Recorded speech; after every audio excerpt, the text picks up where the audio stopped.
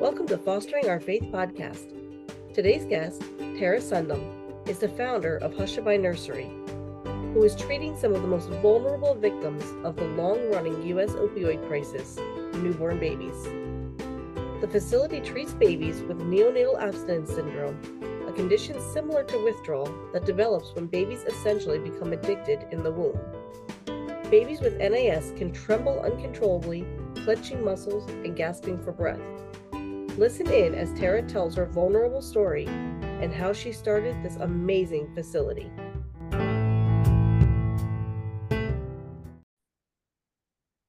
Tara, welcome to Fostering Our Faith podcast. Thank you so much. I appreciate being here. So we have had over 20 foster children, and I think, and my husband and I think the same, that our last was definitely our hardest. He was born with NAS, which for those of you who do not know is neonatal abstinence syndrome. He was born addicted to opioids. And I always get these confused, but I know heroin is cocaine. But also there was marijuana, there was alcohol, there was other things there as well. But he went through 2 weeks of pretty severe withdrawals in the NICU nursery. So when I came across Hushabye Baby, I was so excited to see the other side of this. So sadly, for our case, Chuck Schumer is actually on record about our county, specifically Dutchess County in New York. From 2018 to 2019, we had a 1,000% increase in NAS babies. Sadly, the majority of them are being abandoned at the hospital, with the mother back out in the streets within an hour, a couple hours. And this was before the pandemic. So it's only increased. So let me ask you, Tara, what was your first interaction with a baby born with NAS, and how did Hushabye Nursery come about?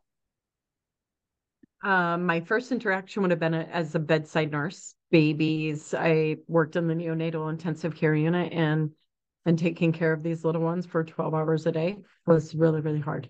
And I tell everyone this, and being completely transparent, just to be transparent, they're so hard that I would take care of them. And the next day I made sure I got there early to work and said I already did my part and asked for a different assignment. Not fair. That's how it was. They're so hard. And my heart was not there. That was not my baby of choice. Somehow it's changed, but just a little bit of my journey. In 2015, we started seeing more and more of these babies, just influxing Phoenix, Arizona. And babies did really good at certain times of the day with certain nurses. So beginning of my career, I was probably one of those nurses that baby didn't do very well because I just did not have the love. Babies can tell if you have the patience and want to be there. I think I was one of those nurses that the babies probably didn't do good with at that time. But certain times of the day, you would see babies get additional medication to get them through the withdrawal process. But then other times of the day, they did great, depending on how busy the NICU was versus if it was quiet and there were only a few babies in there. And then I had one mom explain to me withdrawals being the worst flu and migraine times 100. And I went, oh my gosh, when I have the flu, I don't go to a rock concert. I, go in my room, close the doors, shut off the lights, and hope I fall asleep. And when I wake up, I feel better. And when I look at our babies, when they're going through that withdrawal process, we see the exact same symptoms as the flu: vomiting, diarrhea, fever, chills, inability to sleep, irritability. I mean, all of those things. I'm like, oh my gosh, that is totally what we see. And that aha moment of that mommy telling me that that's how it was. And I'm like, and we have babies in here that are right beside a baby that's, coding, or we're doing admissions and it's very loud. And yeah, the baby's crying and we're like, oh my gosh, the baby's crying, he's withdrawing, needs more medication, versus going, this is not a good environment. And so knew that we could do better. Heard about Lily's Place in West Virginia, and they had taken the babies out of the NICU out of necessity of the community and put them at Lily's Place. And their focus, baby. baby is their focus. It wasn't so much the family system at that time. They're growing and getting more involved. But back then it was, let's help the NICU. Let's do what's best for these babies and put them in a quiet, dark environment. And we went and visited and we're like, oh yeah, I think we could do this, but didn't for sure know that we could. Until one day I'm in the NICU, and at this time I'm a nurse practitioner, and one of the nurses' mom comes in to the nursery. Her baby had a really hard night, and honestly, we just finally got him to sleep. And she walked in and she's washing her hands, first thing you do when you come in the NICU, and she's looking over her baby and she's so excited, smiling, and kind of like, oh, okay, I'm gonna go hold him and see what's going on. And the nurse looked at her and pointed at her and said, don't touch your baby. And that the words were already out. Like I couldn't make that. How do you make that better? And so I went over and I'm talking to the mom and I'm like, really, he needs you here. He just fell asleep. Please, please, please stay. He definitely needs you here. And mom was struggling with substance use, but at the time she seemed appropriate. And she went and sat down by her baby. She did not touch him because the nurse told her not to. She sat there for half an hour. Baby slept. And truly, I think babies can tell when their loved ones are near them. And I went over and I'm trying to go, he must know you're here. Please stay. When he wakes up, he's going to need you. This is amazing. Please, you're doing what you're supposed to do. And an hour later, he still was sleeping. And when she left, she never came back that day. We had the opportunity when she came in to make it that we could have possibly gotten her into recovery. We could have possibly, helped her parents successfully. It was just like a trajectory moment that we lost and we missed it. And I don't know where that mom is to this day. And I think about it all the time. And that little baby is 6 years old now. And where is he? I mean, he went to foster care. Is he struggling? I don't know. So that was my aha. Something has to be done. Our babies deserve it. Our community deserves it. And if he were my little one, and say that was my daughter, that I had to do tough love and be like not engaged, I would hope that there would be a hushabye that would be there and just go, we're not going to judge you. We're here for you. What can we help you with? You just need a bottle of water. We'll give you a bottle of water. Let's do that. And how are you today? If you need housing, if you need food, are you ready for recovery? Let's meet you where you're at. A lot of times we just need to meet basic needs: housing, food, transportation.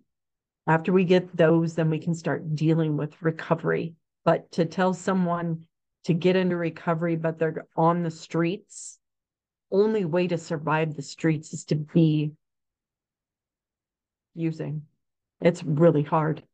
I mean, it's hopeless. Wow. So, I mean, and I love when these things happen because, like, you and I have never spoken before. Um, and we had such a similar instance. So, we're told about Roman and we go into the NICU. He's laying there so peaceful, and I'm confused because I'm like, I'm picturing the withdrawals, I'm picturing the shaking and the crying, and I'm like, this is weird. He's like sleeping so peacefully. Then they tell me he's on medication. Morphine? Is it morphine? Yeah. Yeah. Mm-hmm. So, and I'm like, okay, well then that makes sense. And the nurse said to me, no, I'm sorry. One nurse said to me, skin to skin. You need to do skin to skin. And another nurse came up and said, no, don't touch him. He's sleeping. And she also said, she's the foster mom. So I don't know if that's really appropriate. And the other nurse jumped in and was like, no, she's the only mom that's here right now. And so many moons later, Roman is now 6 months old, and Roman has to wear a helmet because the back of his head is so flat from laying for 2 weeks in the NICU without anybody holding him. Because every time we went in there, we were told, no, don't wake him up. No, don't wake him up. that was missed, that bonding was missed, and so much of that. So that is, I 100%. Wow. That got me. But I want to thank you, first of all, for your openness and your honesty. I think that it's refreshing to hear somebody say, like, I was not good at this, and I did not like this. And because it's not a pretty situation. It's really like heart-wrenching to see. And what we saw later was when Roman came off the morphine, the shaking and the crying and the sneezing, which was weird. He had to count his sneezes and like all these weird things. But like you said, you are offering hope, plain and simple. And I think that sometimes there's a stigmatization that follows parents who struggle with opioid addiction and even like the like fetal alcohol syndrome, and it offers little to no hope. So can you talk a little bit about what a typical stay looks like at Hushabye Nursery and how you support these women even through CPS cases? Yeah. Well, the very first thing when we see a mom or a dad is we say congratulations. I don't care if they're high. I don't care they had a baby or they're pregnant, whatever that is. We're just here to meet them where they're at. And I know I've talked to so many families, like they're scared to walk in the door and they leave us in tears going, why did I not come in earlier? I should have come in earlier. And we don't realize like the courage that it takes to always put yourself in a situation to be judged because they know they don't look healthy. They know that, people are going to look at them like, okay, you're on the streets or you obviously are under the influence. To be judged every day, day in and day out, wherever you're at. When they walk in, congratulations, babies are fun. I know they're little ones. It's not a great situation, but babies are to be celebrated and our families don't get to do that. And so if they're pregnant, telling them, I'm so glad you reached out and congratulations and your cute belly and normalize the situation, which it is a normal situation with a chronic illness on top of. And so let's just work with that.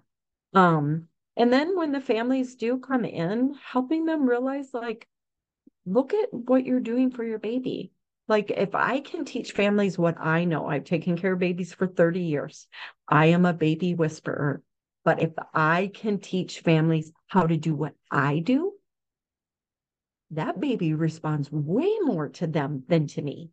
And when that happens, for us to go, oh my gosh, do you see, usually you finally get them quiet. And I'm like, do you see what you're doing?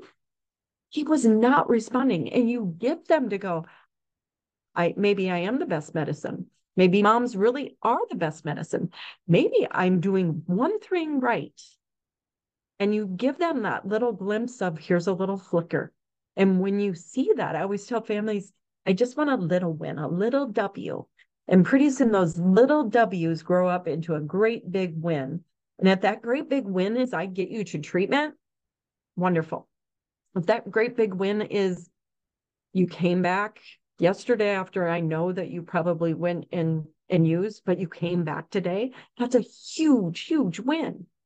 If that's babies going to foster care, DCS has been there and now they're going, oh my gosh. And the win is that you didn't go and use, that you went, okay, I'm going to go to treatment. Nope. I'm going to go to my, meeting today. I'm going to do this check-in, whatever that is. But just being kind, I guess, is what we do.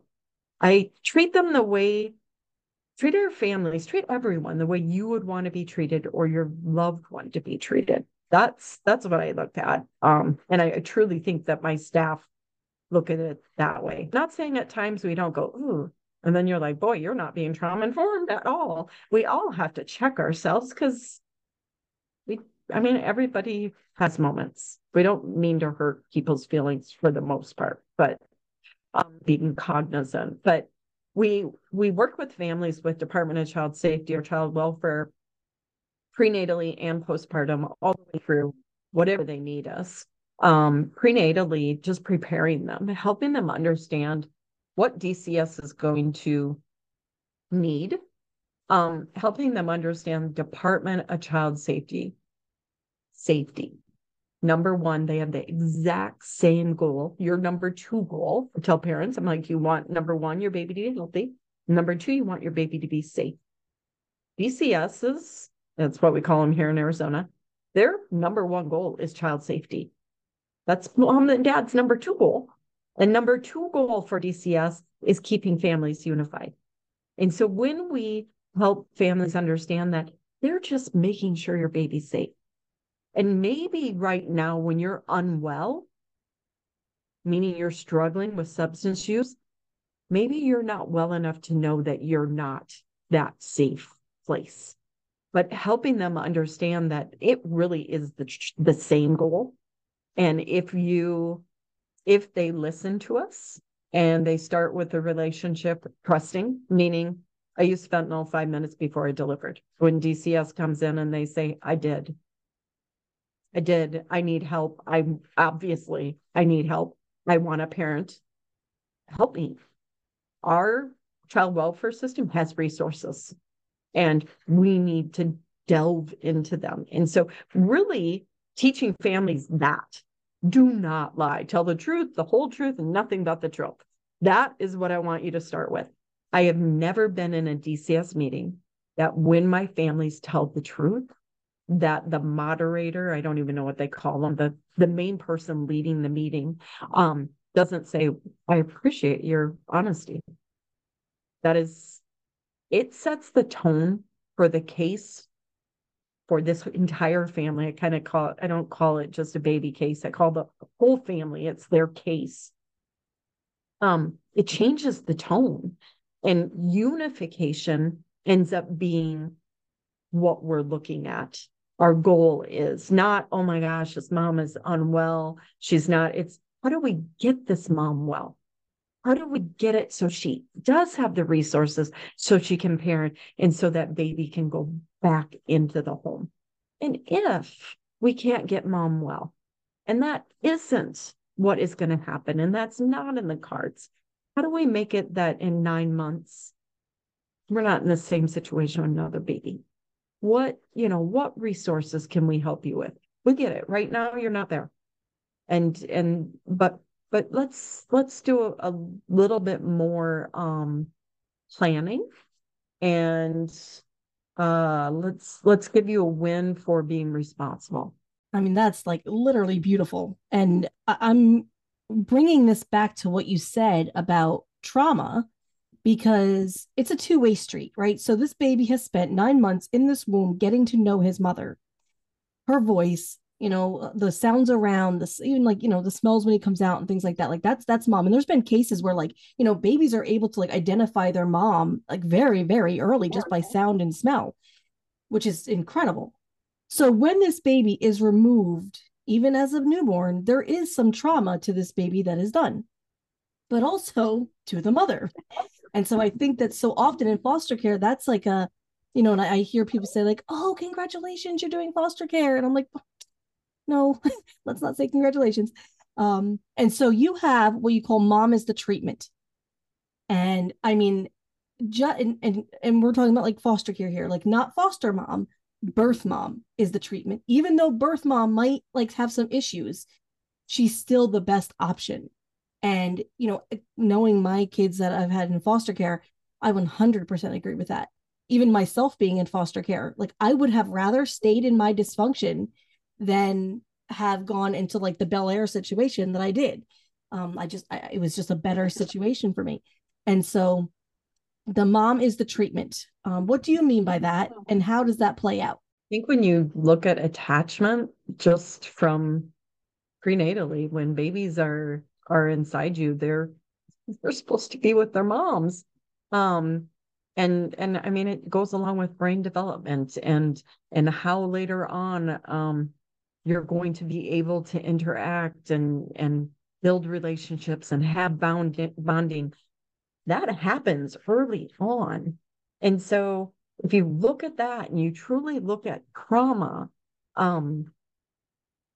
it does something to the brain. And we know that it does. If you look at adverse childhood experiences, and I don't know if everyone understands that, but I didn't understand adverse childhood experiences after being a nurse for over 20 years.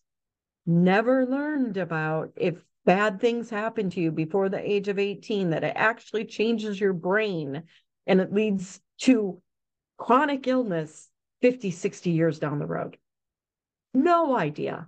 Well, our babies that are born substance exposed are born with two adverse childhood experiences, minimum.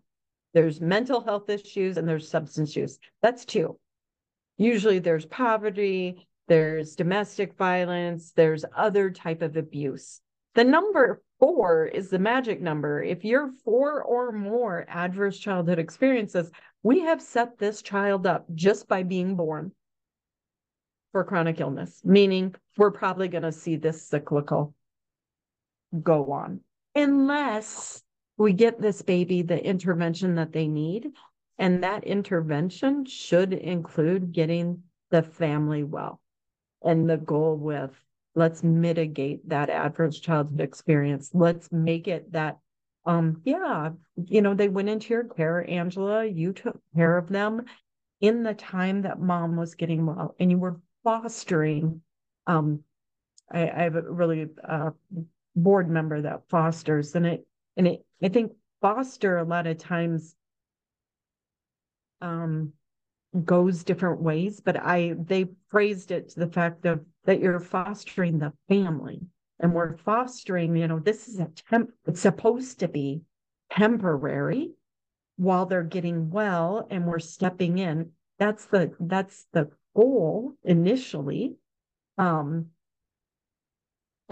if we all kind of think that way, and you really look biologically, physiologically, the research says that moms are the best medicine. Moms are, and I'd say this, moms and dads, biological, are what these little ones need. Again, not always can they. Sometimes they are too unwell to do it. But us as a community never ever know when that right aha moment's going to be that they go, I'm ready. And when they say they're ready, we need to be able to jump and get them the care that they're ready for. Because that window can be 10 minutes. It can be 2 minutes. We have to be able to move, chop, chop, and get them into treatment, whatever they're open to at that moment. And also for us to all know that what they have is a brain disease. They have a chronic illness, and it's scary to think that you're going to go through withdrawal. Think of when you know that you have the flu. I personally, you give me something and it's going to make it immediately better when I don't feel good. And to know, if you're thinking that, like you're withdrawing from fentanyl, you know that you just do one thing and immediately you're better. How do we all not get that when it's dumbed down that much? It's like, I totally get it. And I've seen my families withdraw. And when they do, it's just, instead of judging them, it's just like, you're really struggling right now. And usually, the tears come and they're like, I hurt so bad. And when you hear that, it's like, let us help. And I get it. I get when they go out and have to use. I get it. I always want them to use safely. We give all of our families Narcan. We teach them how to use it. We teach their loved ones how to use it, because we know that the struggle's real. And to just think that, oh, they're just going to go cold turkey and everything's going to be good. It's not that way. It isn't. And it's a process. And I always tell loved ones, significant others to my families that are struggling, that they're where they are, many are fed up and they've done the tough love. And I'm like, you know what? We've got them. Let my team see what we can do. You step back, get yourself healthy, because it's so stressful on family, extended family. I can't imagine. what families go through, but let us do that. And if it were my boys that were struggling, I would hope that one of my teammates would run into them and say the right words at the right time. And maybe we'll get them well that they can parent. And we see that all the time. I had a mom that had 3 severances and came here and was unwell when she first came here. Very, very unwell. First 3 days we were a hotel and food. Truly, that is all we were. I've never seen a mom eat more ever, ever, ever. And never really paid attention to the bassinet or their little man. And we're all like, oh gosh, this is going to be a long, long, long stay because her baby really did struggle. And third night, in the middle of the night, we hear him crying, and my nurses go in, and mom has him picked up, changing a diaper, like looks at the staff like, I got it. And they were like, you haven't even looked at him. We haven't seen you even engaged at all. And that next morning, my staff tells me, they're like, if you can tell that mom to come back, would be great, because she was amazing. And it was the first time that her little man, that next day, I was able to decrease his morphine. And it was because she was engaged, like she could get him settled. And that day, I'm very frank with my clients. I mean, there's no beating around the bush. I'm not judging them. But I told her that next day, I'm like, I'm so proud of you. And she like got tears in her eyes. And I'm like, she's like, what? And I'm like, I am amazed by you. Look at how he's responding to you. And then here come the tears. And she's like, and I'm like, please stay. Please keep doing what you're doing. He needs you. And then she, you could tell she started to trust a little bit, and she was kind of getting there. And then I was just like, and could you not do what you didn't do yesterday, today? And she looks at me and kind of like, and I'm like, what I'm talking about. And she's like, yeah. And her baby is, gosh, I think in August, he turns 2. They're well. She hasn't used since that day 3. She needed housing and food and safety. Baby was out of home for 19 months. It took that long because she had 3 severances before. She had to prove herself. We went to court. I've written letter after letter. He's where he needs to be, and he's safe, and he's thriving and doing well. And when I ask her, what was the difference between him and your other 3? And she goes, well, with the other 3, and I think all 4, actually, I think she used on site at the hospital. I'm pretty sure, because they would let her visit for 30 minutes a day with security there. And she said, well, the other 3, I'm out on the streets, and it was during the summer, so it's 110 degrees here. And we didn't have transportation. And for me to get to the hospital was this many buses. And then it was for 30 minutes. And when I left him every time at 30 minutes, he would cry. And she's like, they were better off without me. And so with this little one, she was like, oh no, I knew I was best for him. I bonded with him. I was here. And when that little one went to foster care, we knew the plan was, and just for your listeners to hear how really right it can go. The day before he was ready to be discharged, we had talked to our Department of Child Safety, and we had a great worker. And I was like, I need this foster mom to come in and meet him and know how to take care of him, because he's hard. I'm like, he's not just easy. And they said, okay, well, we'll do that. They gave us her number, and I called, and I said, I have a big ask, and you can say yes or no. And I called her and asked her, would you meet mom and dad? She was like, no, I won't. And I'm like, okay. I said, they're doing really well, and they've worked really hard. They are homeless. They are going to treatment as soon as he goes to you, and they understand. They just would love to tell you how they parented him. and know where he's going. And she was like, no. And I said, I totally get it. I've never seen that in 30 years. So I get it. It's fine. And an hour later, she calls back and she goes, yep, I'll meet him. I will. And she came down to Hushabye that night, spent 4 hours with mom and dad. And we only had 3 babies in our unit at that time. So we put them in the little family room, made the lights still dim. And the parents told her, this is what he likes. No, this is why he's doing that. This is what, and they got to parents. And on that discharge the next day, he was our longest baby that had been with us. And so everybody was very bonded to him and mom and dad. And the next day he was leaving and we were all like, oh my God, you're taking my, and so everybody was crying. And we walk out and the plan was mom said she would go to treatment, but dad needed to get into treatment first. And dad said, okay, I'm going to go 9 a.m. We had an intake for him at one of the residential treatments and we got him there and they called and they're like, nope, he's here. He's staying. Mom's like, okay, then I'm going to go because she was very much had to care for him is what she felt. And that's just where they were in their relationship. And so at noon, she's ready to go. And we're like, okay, foster mom's there and they're, doing their love stuff. And we put him in his car seat and put him in her car. And all of us are crying. We're like, oh my gosh, take our baby.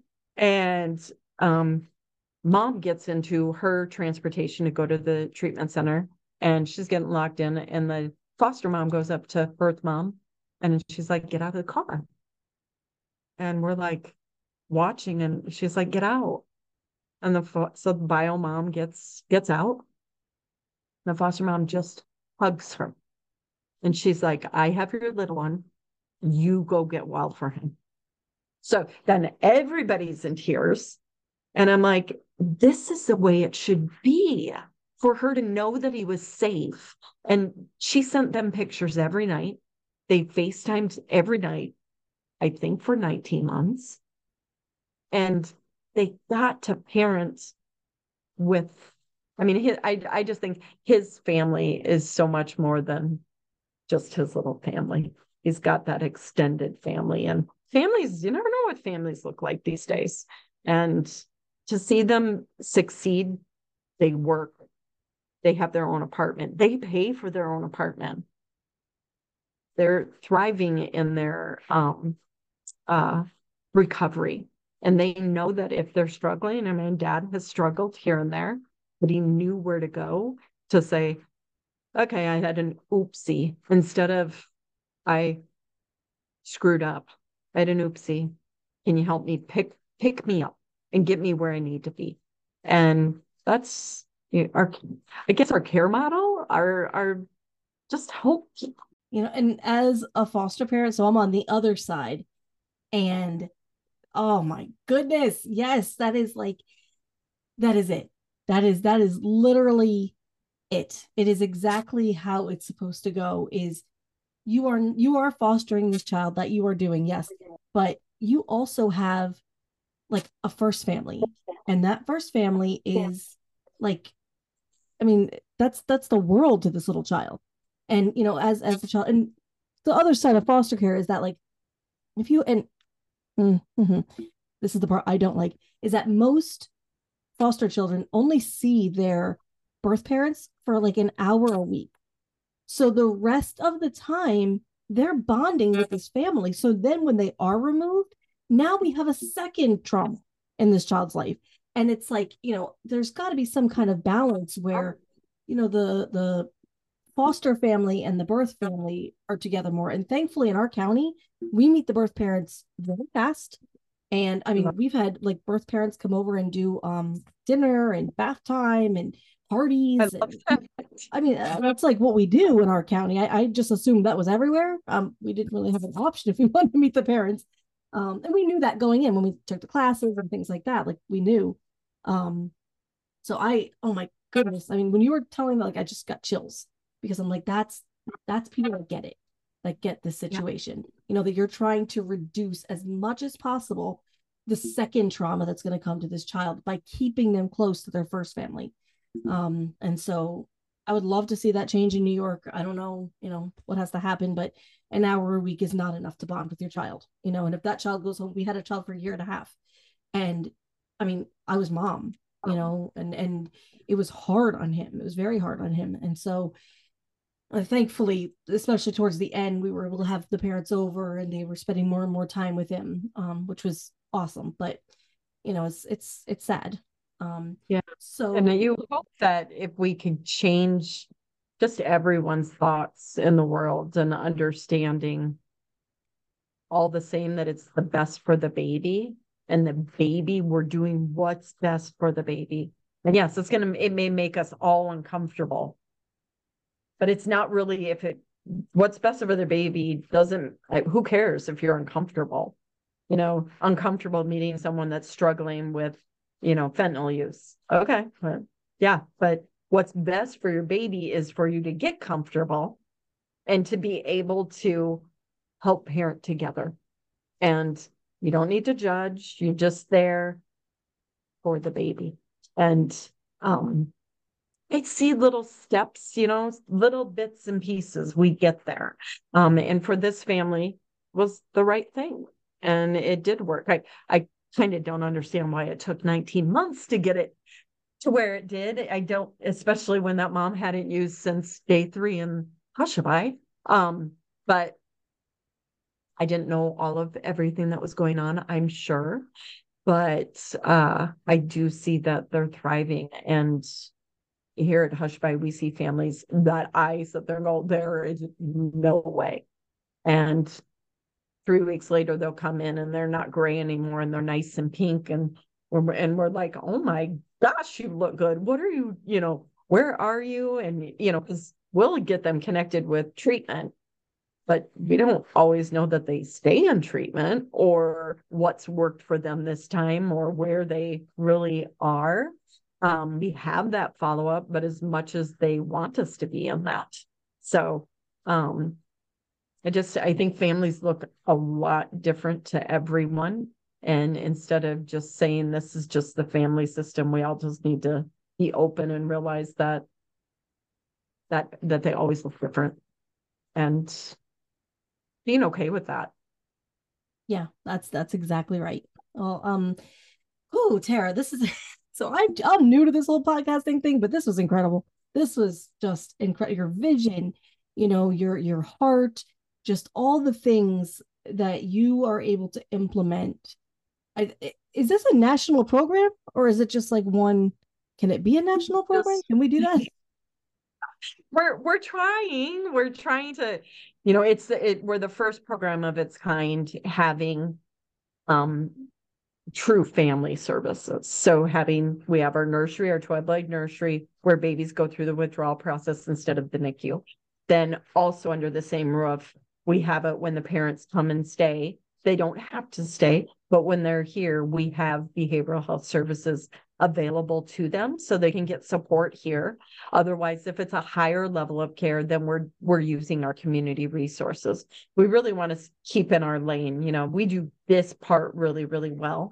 But if someone needs additional services, okay, let's use that. You can still use Hushabye, but let's use that as an adjunct or us being an added on service, whatever that is.